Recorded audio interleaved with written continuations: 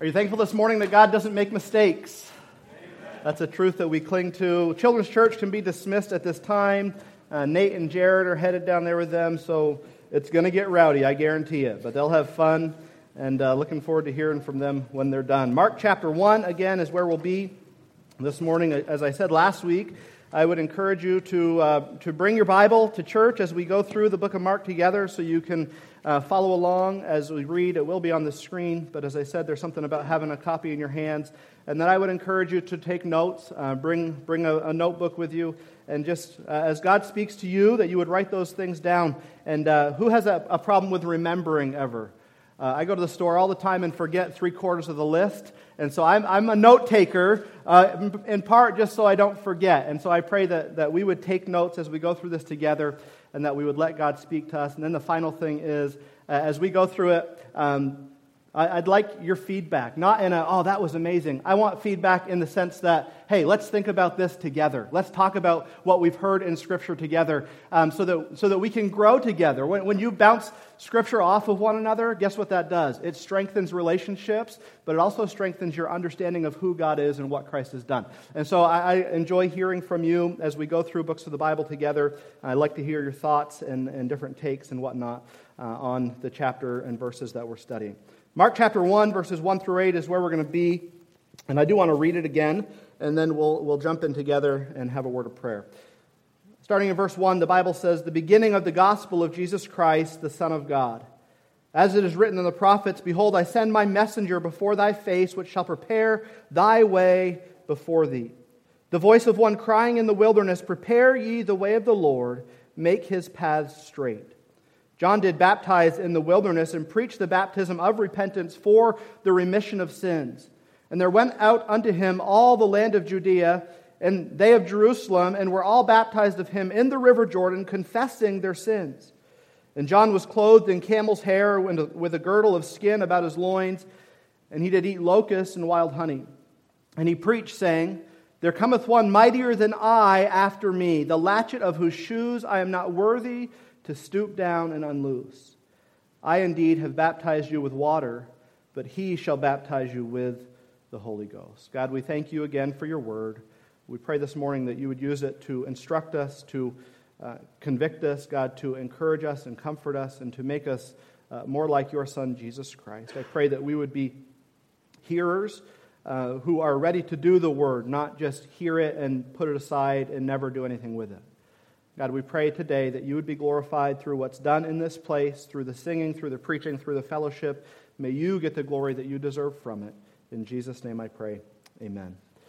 I was listening to a book this week, and part of it was outlining the many lives of many men and women who have lived for Christ and died as martyrs for the gospel. These stories from a human perspective are almost tragic, but from a kingdom perspective, they're incredible testimonies of faith. Living for Christ does not mean that you will die a martyr's death, but not living for Christ assures you that you will never have the privilege of doing so. Privilege? You may think that's a strange word to use, but that word characterizes the many lives of men and women who have died a death for Christ as they walk this world, letting Him be the one that guided them. Hebrews tells us that of these people, the world was not worthy of them. Paul tells us that to live is Christ, but to die is gain. Esther in the Old Testament realized that living for the purpose of God was of a far greater ambition than living for her own purposes. And so I think privilege is indeed the right word. And these who experienced this type of death were persuaded that Christ was worthy, not simply of their lives in a living sense, but He was worthy of them giving their lives as well. John the Baptist was one who understood this truth. John was called from his mother's womb. He was the last of the Old Testament prophets. And according to Jesus in Matthew chapter 11, he wasn't just the last, but he was also the greatest of the prophets. John lived a life of peculiarity. To the onlookers who heard and believed his message, he was known as a powerful representation of who God was and what God was calling men to do. For the passerby who didn't understand his message, John was simply confusing. For the religious crowd who despised his message, John was disdained. But John didn't let either the applause of man or the threats from his critics get to him. He lived a steady life and continually in his life and death pointed people to the one who was greater than he. John loved Christ and he also lived for Christ. He was a testament that these two things must go together. To say that we love Christ and then not live for Christ is really something that cannot exist. And so as John lived his life, he didn't just speak his love for Christ with words, but he lived out his love for Christ with his day-to-day actions. John's life was not long. He lived to only be about 35 years old. His bold message did not set well with the ruling officials of his day, and eventually John's life was taken from him by beheading, and his head was served on a silver platter to a woman whose family was engrossed in sin. As we think about John's story, we ask ourselves, was it worth it? Wouldn't it have been better for John to have left these people alone? Wouldn't it have been better for John to water down the message that he preached? Wouldn't it have been better for John to have held back in this moment when he knew that his life was on the line? Friends, I would submit that for John, and from John's perspective, it couldn't have gone any better. He died doing what he was called to do. And if we think about the time when we depart this world, may those words also be true of us. The big idea this morning is this: a life lived and given for the cause of Christ is a beautiful representation of a person who has truly understood the sacrifice that Christ gave for them. John lived the Jesus-only life, and in his death, he had no regrets. And so as we go through this text today, I pray that we will examine our own lives to see if we are living for the Christ who died for us.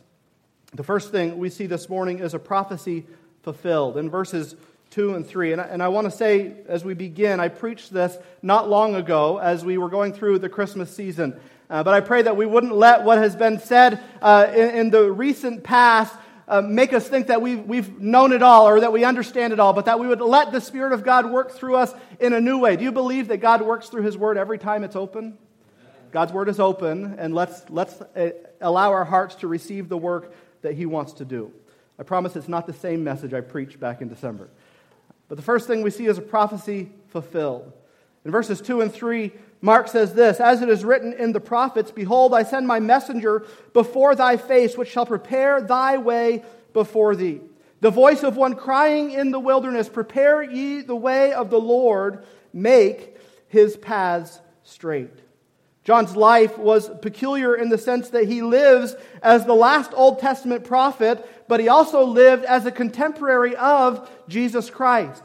They were indeed cousins, and though we don't know how much they interacted in their day-to-day life, we do understand that it's obvious they had some relationship beyond their roles in redemptive history. Mark gives us some insight into this idea that John's role was spoken of long before he ever arrived on the scene. And this reveals to us that John was not on a self-willed mission, preaching a message about himself, but he was on a mission from God to prepare a way for the Lord and to make the way of the Lord straight. In Malachi 3:1, the Bible says, "Behold, I will send my messenger, and he shall prepare the way before me. And the Lord whom you seek shall suddenly come to his temple, even the messenger of the covenant, whom ye delight in. Behold, he shall come, saith the Lord of hosts." In Isaiah chapter 40 and verse 3, the Bible says, "The voice of him that crieth in the wilderness, Prepare ye the way of the Lord, make straight in the desert a highway for our God." Both of these references in the Old Testament are speaking to the one who would come as the forerunner of Jesus Christ. And who was that man? It was none other than John the Baptist, the one who we are speaking of today. But it wasn't just the Old Testament that gave prophecy to this idea of John the Baptist coming on the scene. But in Luke chapter 1, we see the angel of the Lord visits a couple and tells them that they're going to have a son who would be the forerunner of Christ. In Luke chapter 1, verses 5 through 17, the Bible says this: "There was in the days of Herod, the king of Judea, a certain priest named Zacharias of the course of Abiah, and his wife was the daughter of Aaron, and her name was Elizabeth. And they were both righteous before God, walking in the commandments and ordinances of the Lord, blameless." I want to stop right there and say, what a testimony these people had. That they did not just think of what God said in a casual way, but they took it very seriously to live those things out. Evan talked about this on Christmas morning and did a great job with that. Continuing in verse 6, the Bible says, verse 7, and they had no child because Elizabeth was barren, and they both were now well stricken in years. And it came to pass that while he executed the priest's office before God in the order of his course, according to the custom of the priest's office, his lot was to burn incense when he went into the temple of the Lord. And the whole multitude of the people were praying without at the time of incense. And there appeared unto him an angel of the Lord standing on the right side of the altar of incense. And when Zacharias saw him, he was troubled, and fear fell upon him. I think that would be my response as well. But the angel of the Lord said unto him, Fear not, Zacharias, for thy prayer is heard, and thy wife Elizabeth shall bear thee a son, and thou shalt call his name John. And thou shalt have joy and gladness, and many shall rejoice at his birth. For he shall be great in the sight of the Lord, and shall drink neither strong wine nor strong drink. And he shall be filled with the Holy Ghost, even from his mother's womb. And many of the children of Israel shall turn to the Lord their God. And he shall go before them in the spirit and power of Elias, to turn the hearts of the fathers to the children, and the disobedient to the wisdom of the just, to make ready a people prepared for the Lord. And so the Old Testament speaks of this idea that John the Baptist was coming to prepare a way for the Lord. The angel of the Lord in the New Testament speaks to Zacharias and Elizabeth saying, hey, guess what? You're going to have a son, and his job is going to be to prepare a way for the Lord. This is a total side note, but I want you to think about something for a moment. Think of Zacharias and Elizabeth, how long they wanted a child. And what does it say? That she was barren. Barren. Desperately wanting something that she knew God could give, and she was barren. But when did God give her the gift of that child? When he deemed it was the right time. And John the Baptist came on the scene just before Jesus Christ came on the scene. And their ministry roles go hand in hand, that John would preach the reality that Jesus would hear, and Jesus would come on the scene to be the fulfillment of all that John said. Behold the Lamb of God, which takes away the sins of the world. And so as we think about Zacharias and Elizabeth, they had opportunity to stop being faithful because they could have deemed that God was not giving them what was best for them. But what did they do instead? They faithfully followed God. Regardless of what God gave them or didn't give them, they faithfully followed God. And in the end, they saw what they wanted fulfilled as God gave them a child. So does that mean that we're going to get everything we want? No. But what it means is this, that we faithfully follow God regardless of if God gives us what we want in this life or not. But John was a fulfillment of the Old Testament prophecy. As I said, he was not just a man on a self-willed mission, but he was a man who was living the mission of God, and in doing so, he was a fulfillment of prophecy. His job was to go before the Lord, to prepare a people for the Lord, to see their hearts turn from lies and to truth. And Isaiah tells us that he was to make the way of the Lord straight. Mark uses that same language as he quotes the Old Testament, and it's a significant thing because who was Mark writing to? He was writing to the Romans. And what was one of the things that the Romans were known for? Making roads. And so when Mark says to make his path straight, he would have been tying what was said in the Old Testament to the readers that were reading his letter in the present, and he would have been relaying this information that as God had a plan back in the Old Testament, God's plan is still true today. And as Mark relays to us this idea that he would make the path of the Lord straight, that he would prepare a way for the Lord, he's relaying that the way to Christ would not be a confusing one. It would not be a difficult one to understand, but it was straight and simple, and it would lead to Jesus, the Savior of the world, the Son of God, God in the flesh. And so as John lived out his life, we see that he lived out prophecy as he fulfilled the things that were spoken of him in the past. As we think about John, we understand that as we see him live, it proves that he was very deliberate in the way that he lived. He was very deliberate in the message that he preached. He was very disciplined in the things that he did. He was led by the Spirit of God, Mark tells us, from before the time that he was even born. And John's life is indeed an example for us to follow. He lived the Word of God. We may think for a moment today that this point has nothing to do with us, but friend, as John lived the Word of God, understand this truth, that we are called to live out the Word of God as well. That we don't simply pick and choose which portions are settling well with us, but we simply live out the Word of God. John's life was not filled with ease. If you read the testimonies of him in the Gospels, you understand that he faced trials, he faced imprisonments, he faced abandonment. Many even think that the reference to John being in the wilderness was not simply that was the place that he lived, but it's a reference to this idea that because his parents were so old when they had him, that John could have possibly been orphaned, and his parents died before he was even of age to be an adult. And so John's life was not simple. But that didn't pull John off the idea of living out the Word of God for his life. And friends, when our lives are difficult, when we face trying times, when we face difficulties, that must secure our thoughts even in a greater way that we are going to live out the Word of God. And as John lived his life, we see that he lived with no regrets. And as we read about his life leading to the point that he died by beheading, we see that John also died with no regrets. And so the first thing we see this morning is that John was a fulfillment of prophecy. That the one who was spoken of that would come and prepare the way of the Lord was now on the scene, and he was doing the work that God had called him to do, and he did it faithfully until the end. And what an example that is for us to follow.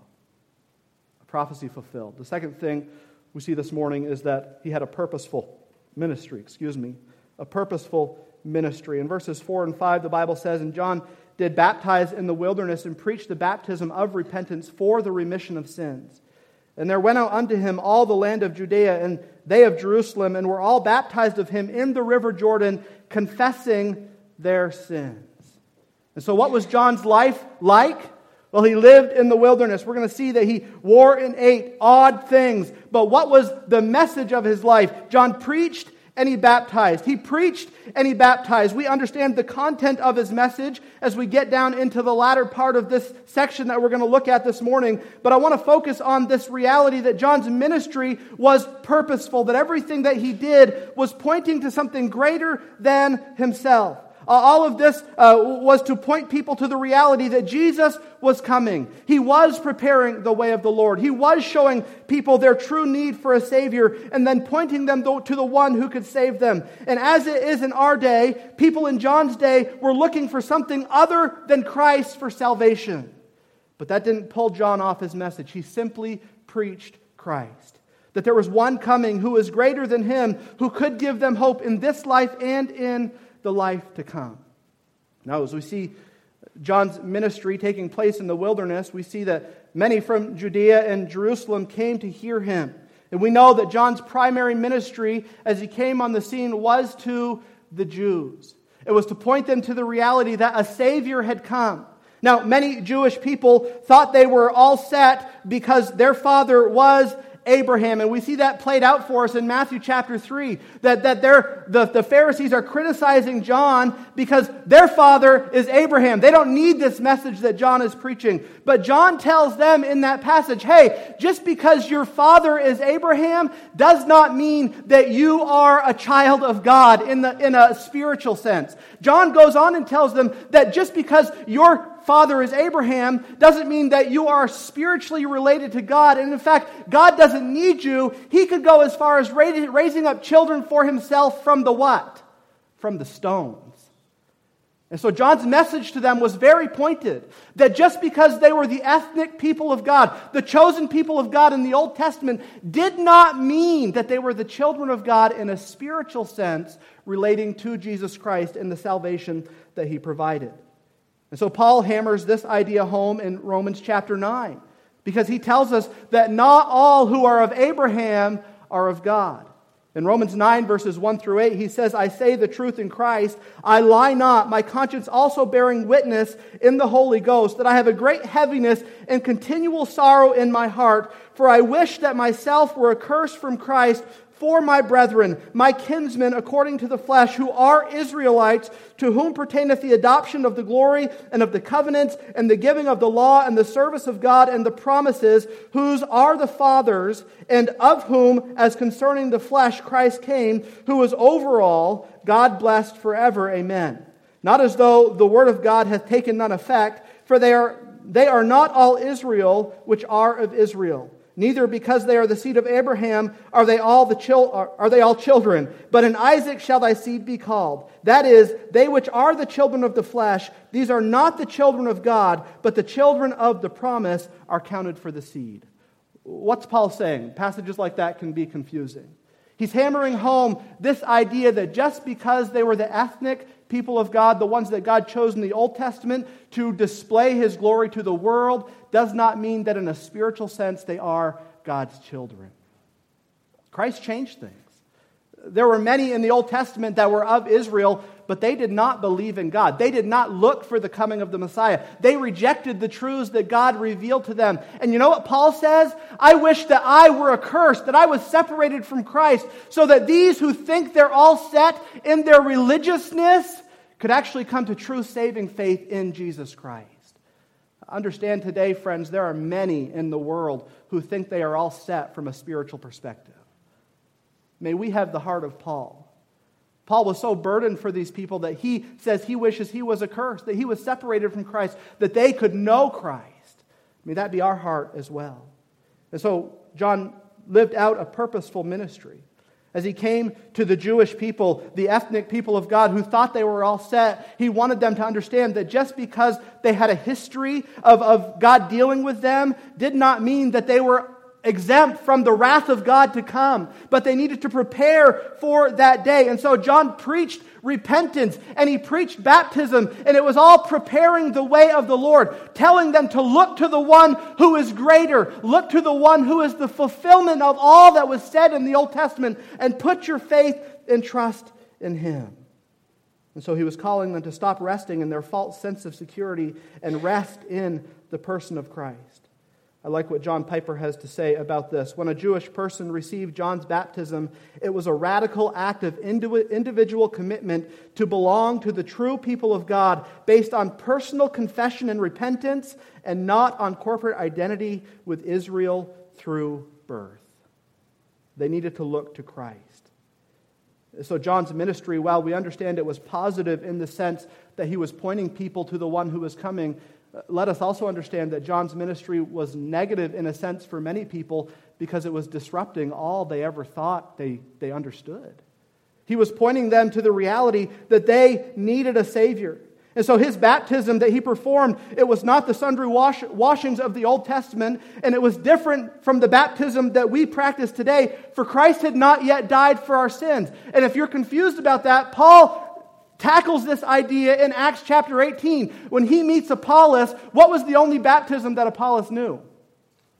John's. And then in chapter 19, as Paul goes on and he begins ministering, they said, we've received the baptism of John, but they had not received the Spirit yet. Why? Because they hadn't believed in Christ. And so what does Paul tell them? Believe in Christ and be baptized. And so John's baptism was not our baptism today. It was distinct and it served a purpose for a period of time. And the baptism that we use today, that we symbolize today, is different because it represents the death, burial, and resurrection, the finished work of Jesus Christ. And so John's ministry was purposeful. He was calling a group of people who thought they were all set in their religiousness to turn from what they could do and to turn to the one who was the fulfillment of all that was written about in the Old Testament. We understand that John had a fruitful ministry. People came from all around to hear him and to see him and to be baptized of him. And as John had a fruitful ministry, we see that this was true because he chose to redeem the time. John knew that his ministry would not last forever. In fact, when people started to turn away from John and turn to Christ, what did John say? That's what's supposed to happen. He must increase and I must decrease. People need to run to him and run from me. When John was in prison, he got a little nervous, didn't he? And said, he sent some of his disciples to go out and say, is this the Christ or do we wait for another? And what does Jesus tell John's disciples? Go tell John again that the dead are raised to life and the blind receive their sight. That I am the Messiah, the Savior of the world. And John's messengers come back to him and they relay that truth. And John died in peace. Why? Because the Messiah had come. His ministry was purposeful. And friends, we have a purposeful ministry as well. I was thinking about this a lot yesterday. And just thinking about how oftentimes the things that churches involve themselves in and with have no eternal impact. That can't be what we do as a church. Churches that get sidetracked by issues in the world. Friends, we have a greater message to preach than political hope or social hope or economic hope. We preach Jesus. And if we're going to have a fruitful ministry, then we must continue to preach that message day in and day out. Until when? Until Jesus calls us home. And what if we have doubts in our lives? Then we don't go to human philosophy to settle those doubts. We go to the Word of God. And when we go to the Word of God to settle our doubts, guess what we will have? We'll have a fruitful ministry that John had as well. Now, does this mean that by this year, next Sunday, we're going to have 5 services because we went to the Word of God? No. But what it does mean is this: at the end of our lives, we will hear those words, "Well done, thou good and faithful servant." Matt sent me a meme yesterday, and it said, "Well done is for good and faithful servants, not for steaks." You shouldn't have your steak well done. Sorry if that's lost on you. I thought it was hilarious. But isn't that what our desire should be to hear? That we live the life that God called us to live? And isn't that what John did? From before he was even out of his mother's womb, he was filled with the Holy Ghost, and he followed the Holy Ghost until he died. So John had a purposeful ministry. He came to those who thought they were all set and said, you need to look to Christ. If you're here today, friend, and you think you're all set because of your religiousness, understand you need to look to Christ.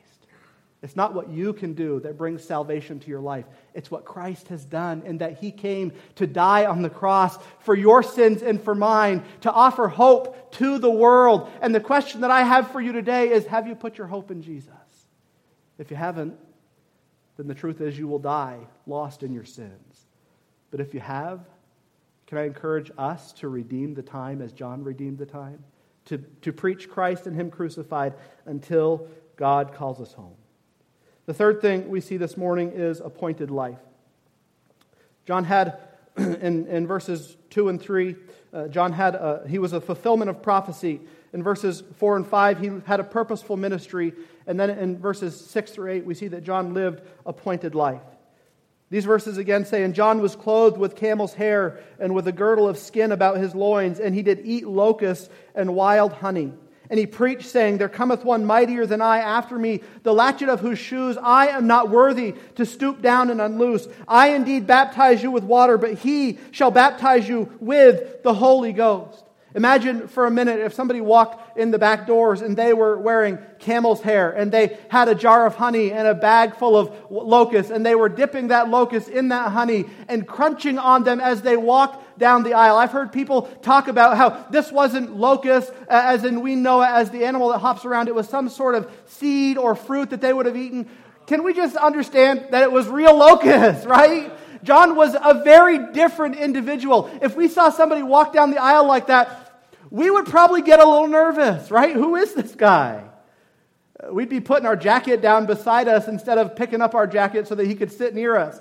We'd put our arm around our wife and hold her a little closer. Why? Because we don't know what this guy's going to do. And as peculiar as John was or is in our day, understand he was peculiar in his day as well.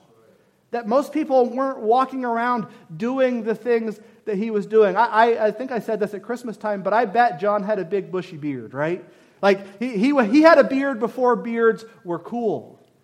And there he was, walking around in the wilderness, preaching a message that many did not understand, preaching a message that many did not want to hear, but preaching a message that to those who heard it was life-changing. Why?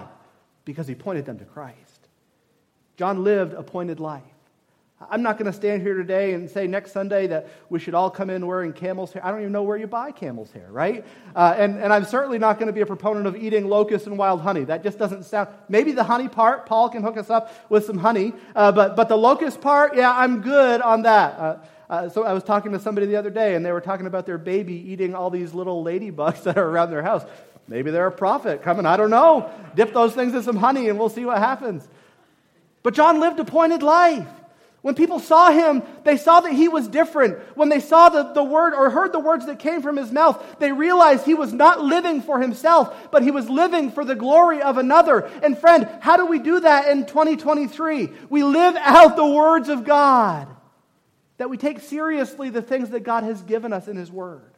That we live differently from the rest of culture and the rest of society. That we don't allow our emotions to control us or dictate us or determine what we do in this life. We live for him and him alone. We use the resources that God has given us for his honor and his glory. One of the things I love about coming to the business meeting is seeing how much money has flown through this church. You know what that shows? That there's people who have a desire to live a pointed life, to use their resources for the honor and glory of God, to make a difference in this world, but also to make a difference in the world to come. John lived a pointed life. He was not one that people would have readily invited to their homes. He was not one that people would have readily attached themselves to outside of a spiritual work of God in them. And so in verse 6, we see that John stood out. He was clothed in that camel's hair. He wore a girdle of skin about his loins, and he did eat locusts and wild honey. I would encourage you, friends, I would encourage myself to take the Word of God seriously, to see where I'm not sticking out because I have made my Christian life too comfortable, to take the Word of God and say, if this is how God has called me to live, then this is how I'm going to live. Will people notice it? They will. Did they notice John? Well, they're writing about what he wore and ate, so I would say they noticed it pretty well. May we take serious the Word of God as well. In verse 7, we see that John preached continually and consistently one message. He says, there's one who's coming that is greater than I am. There is one that I'm not even worthy to stoop down and unloose his sandals. And we touched on this at Christmas, and I want to just hit this point again. In that day when a rabbi would have a following of people, they could ask them to do anything and the people would be willing to do it. But there was one thing that they wouldn't go as far as asking, and that was for the servant or the student to stoop down and unloose his sandals. And you know what John is saying? He's not saying, I'm not willing to do that. John's saying, I'm not worthy to do that. Even if Jesus were to ask me to do that, I would count myself unworthy to stoop down and unloose the sandals off of his feet. John realized that he was not the mighty one, but Christ was. John realized that there was one who deserved glory, and it was not him, it was Jesus.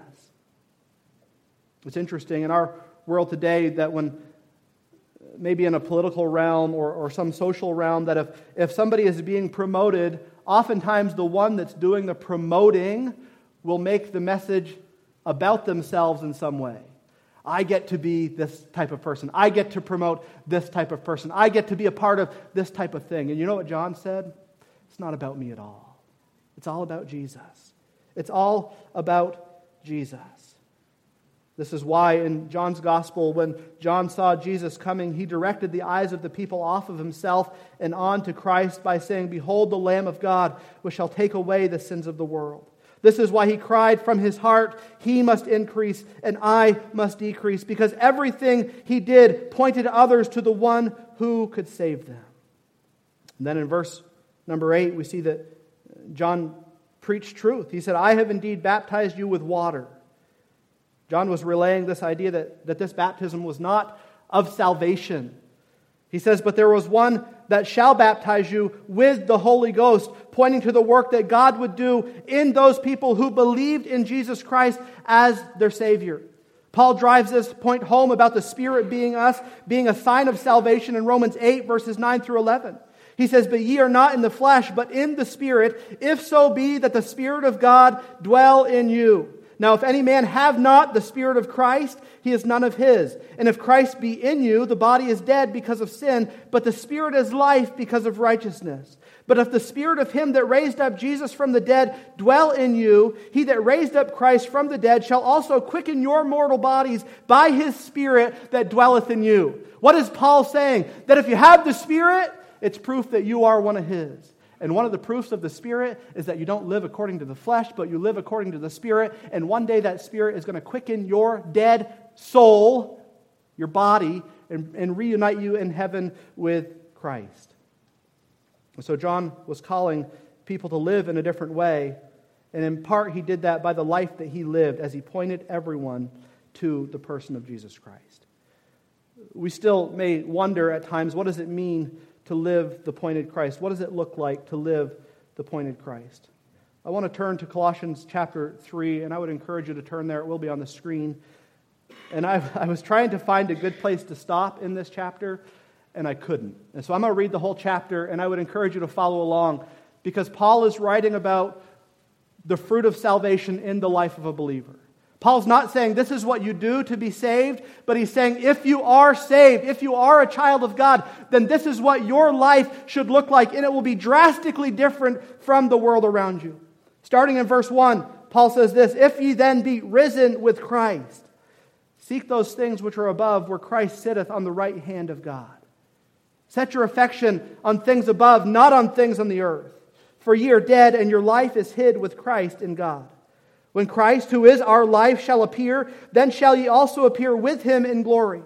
Mortify therefore your members which are upon the earth, fornication, uncleanness, inordinate affection, evil concupiscence, and covetousness, which is idolatry. For which things the wrath of God cometh on the children of disobedience." Understand what Paul is saying here. He's saying this list of things that I have just given you are things that should not be in your life if you are a child of God. And Paul says, in fact, these are the very things and reason that God is going to pour out his wrath on the children of disobedience. So understand, there's a difference in the way we live and the way the world lives. He continues in verse 7. "In the which ye also walked sometime when ye lived in them, but now ye also put off all these, anger and wrath, malice, blasphemy, filthy communication out of your mouth. Lie not one to another, seeing that ye have put off the old man with his deeds, and have put on the new man, which is renewed in knowledge after the image of him that created him. Where there is neither Greek nor Jew, circumcision nor uncircumcision, barbarian, Scythian, bond nor free, but Christ is all and in all. Put on therefore as the elect of God, holy and beloved, bowels of mercy, kindness, humbleness of mind, meekness, long-suffering, forbearing one another, and forgiving one another. If any man have a quarrel against any, even as Christ forgave you, so also do ye. And above all these things, put on charity, which is the bond of perfectness. And let the peace of God rule in your hearts, to the which ye are also called in one body, and be ye thankful. Let the word of Christ dwell in you richly in all wisdom, teaching and admonishing one another in psalms and hymns and spiritual songs, singing with grace in your hearts to the Lord. And whatsoever you do in word or deed, do all in the name of the Lord Jesus, giving thanks to God and the Father by him. Wives, submit yourselves unto your own husbands as it is fit in the Lord.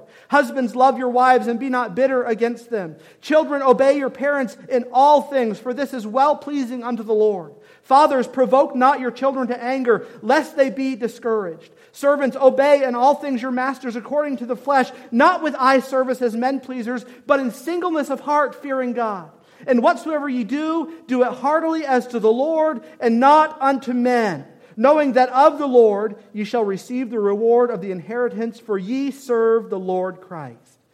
But he that doeth wrong shall receive for the wrong which he hath done, and there is no respect of persons." And so, friends, if we want to understand what it means to live a pointed life, then let's live out passages like Colossians 3.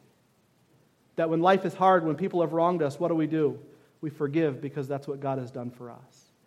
When our children are disobedient, let's not provoke them to anger, but let's encourage them in the truth. Does that mean you don't discipline your children? It doesn't mean you don't discipline your children.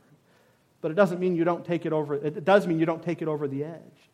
That you live a life of integrity before them. It means that we forbear one another. It means that above all things, we put on charity, which binds us together. It means that we allow the peace of God to rule in our hearts in a world that is not filled with peace. It means that we let the word of Christ dwell in us richly, that we encourage ourselves in the truths of God's word, and that we do all things to the glory of God.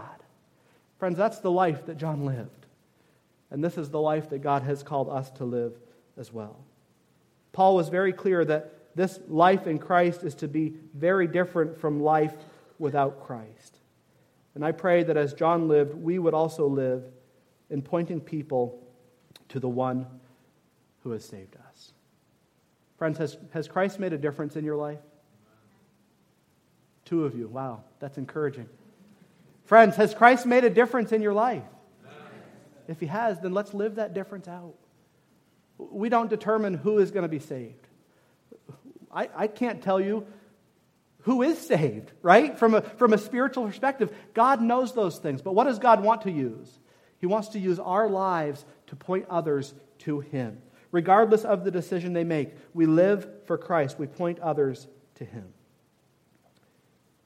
If Jesus Christ be God and died for me, then no sacrifice can be too great for me to make for Him. That's a quote from C.T. Studd. I'd never heard that quote before, and I found it as I was looking up something else that I'm going to read to you in a moment. But the words of that quote are very true. If Christ died for me and gave the ultimate sacrifice in laying down His life so that I could be redeemed, then there is no sacrifice that's too great for me to make for Him. C.T. Studd is more well known for his poem, Only One Life Will Soon Be Past, Only What's Done for Christ Will Last. I want to read this to you in closing, and I would encourage you to listen to the words as they're read and take them to heart. He says this, 2 little lines I heard one day, traveling along life's busy way, bringing conviction to my heart and from my mind would not depart. Only one life, 'twill soon be past. Only what's done for Christ will last. Only one life, yes, only one. Soon with its fleeting hours be done. Then in that day my Lord to meet and stand before His judgment seat. Only one life will soon be past. Only what's done for Christ will last. Only one life, the still small voice gently pleads for a better choice, bidding me selfish aims to leave and to God's holy will to cleave. Only one life will soon be past. Only what's done for Christ will last. Only one life, a few brief years, each with its burdens, hopes, and fears, each with its clays I must fulfill, living for self or in His will.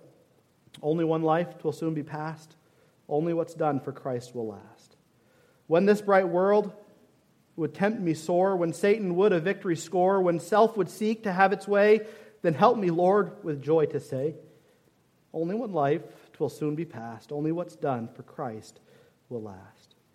Give me, Father, a purpose deep, in joy or sorrow Thy word to keep.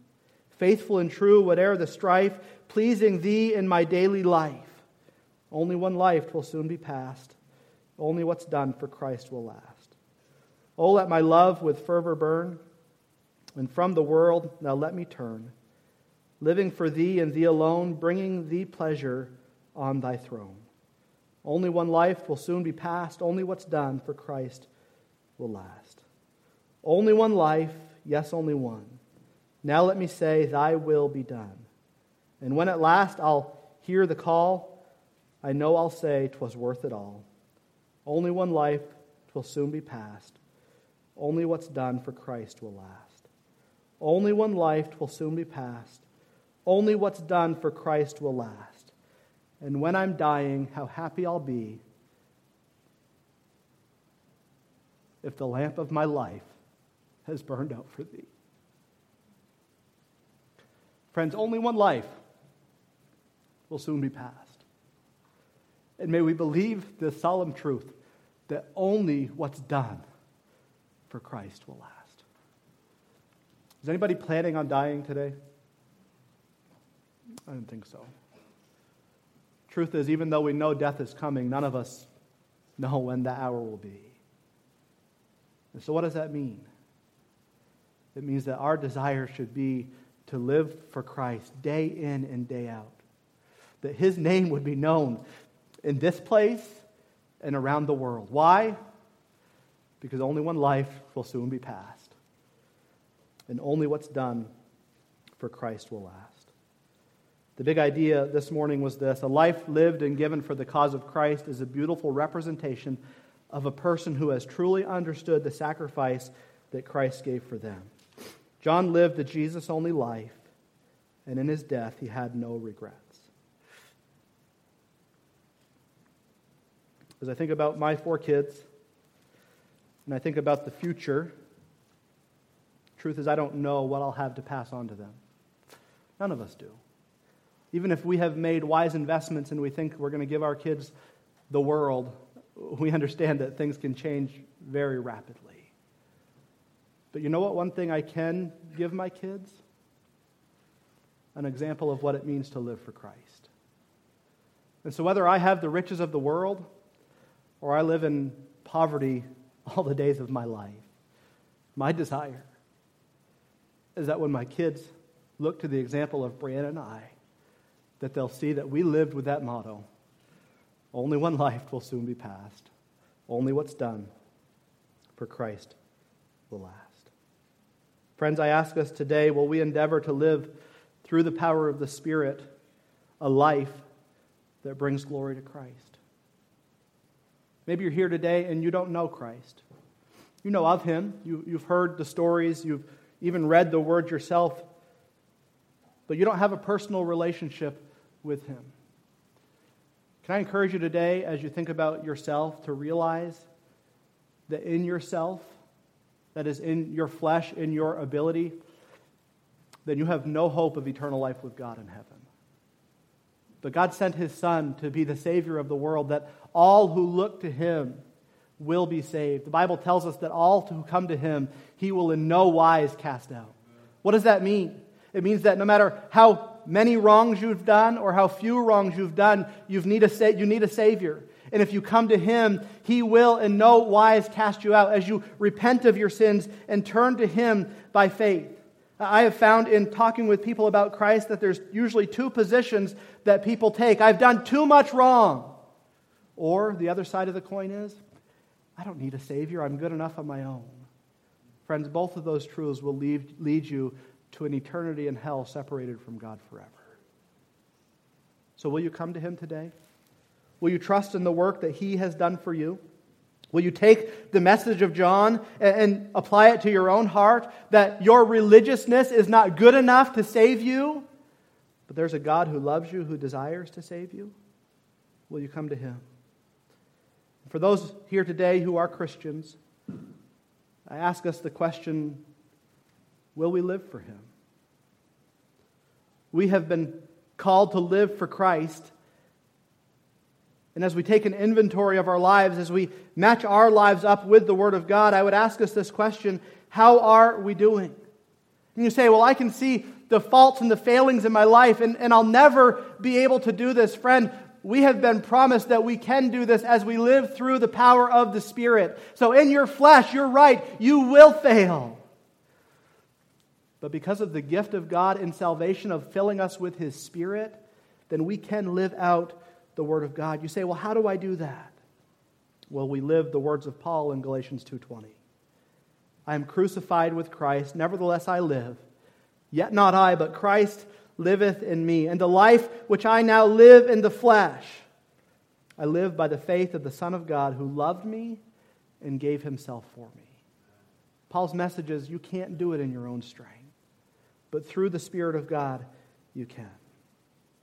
And maybe today we're here, and in our hearts and mind are many excuses as to why we could not live for Christ.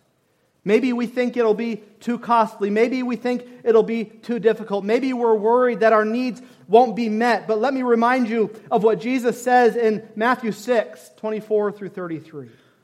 No man can serve 2 masters, for either he will hate the one and love the other, or else he will hold to the one and despise the other. You cannot serve God and mammon.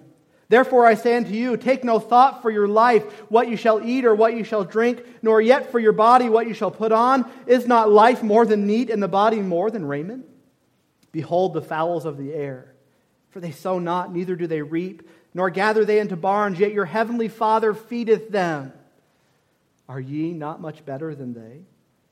Which of you by taking thought can add 1 cubit unto his stature? And why take ye thought for raiment? Consider the lilies of the field, how they grow. They toil not, neither do they spin. And yet I say unto you that even Solomon in all his glory was not arrayed like one of these. Wherefore if God so clothed the grass of the field, which today is and tomorrow be cast into the oven, shall he not much more clothe ye, O ye of little faith? Therefore take no thought, saying, what shall we eat, or what shall we drink, or wherewithal shall we be clothed? For all these things do the Gentiles seek. For your heavenly Father knoweth that ye have need of all these things. But seek ye first the kingdom of God and his righteousness, and all these things shall be added unto you. Friends, we often make excuses as to why we can't serve Christ. Can I tell you, in that passage, Jesus takes away every excuse that we could make. He'll take care of us. He'll provide for it. It doesn't mean that we're going to have everything that everyone else has. It means that he is going to give us enough to make it through the day. And know what happens when you have enough to make it through the day? You become dependent on the giver of the one who gives you enough to make it through the day. And isn't it true that God wants us to be dependent on him? And so John lived a life for Christ. It led to his death. But I'm convinced that even in his death, John had no regrets, because he believed with all his heart that he lived for the only one who was worth living for. As we close our service this morning with a song, I pray that we would think through what we've heard, that we would reflect on the words of God in the Bible, and that we would respond as he leads us. If you're here today and you've never trusted Christ, then reflect on this truth, that without Christ you will spend eternity separated from him forever in a place called hell. And respond by coming to faith in Christ as the Spirit leads you to do. For those of us who believe, let us understand the life that God has called us to, and let's respond to him by living that life, not for our glory, but for his, knowing that he will provide for our need every step of the way.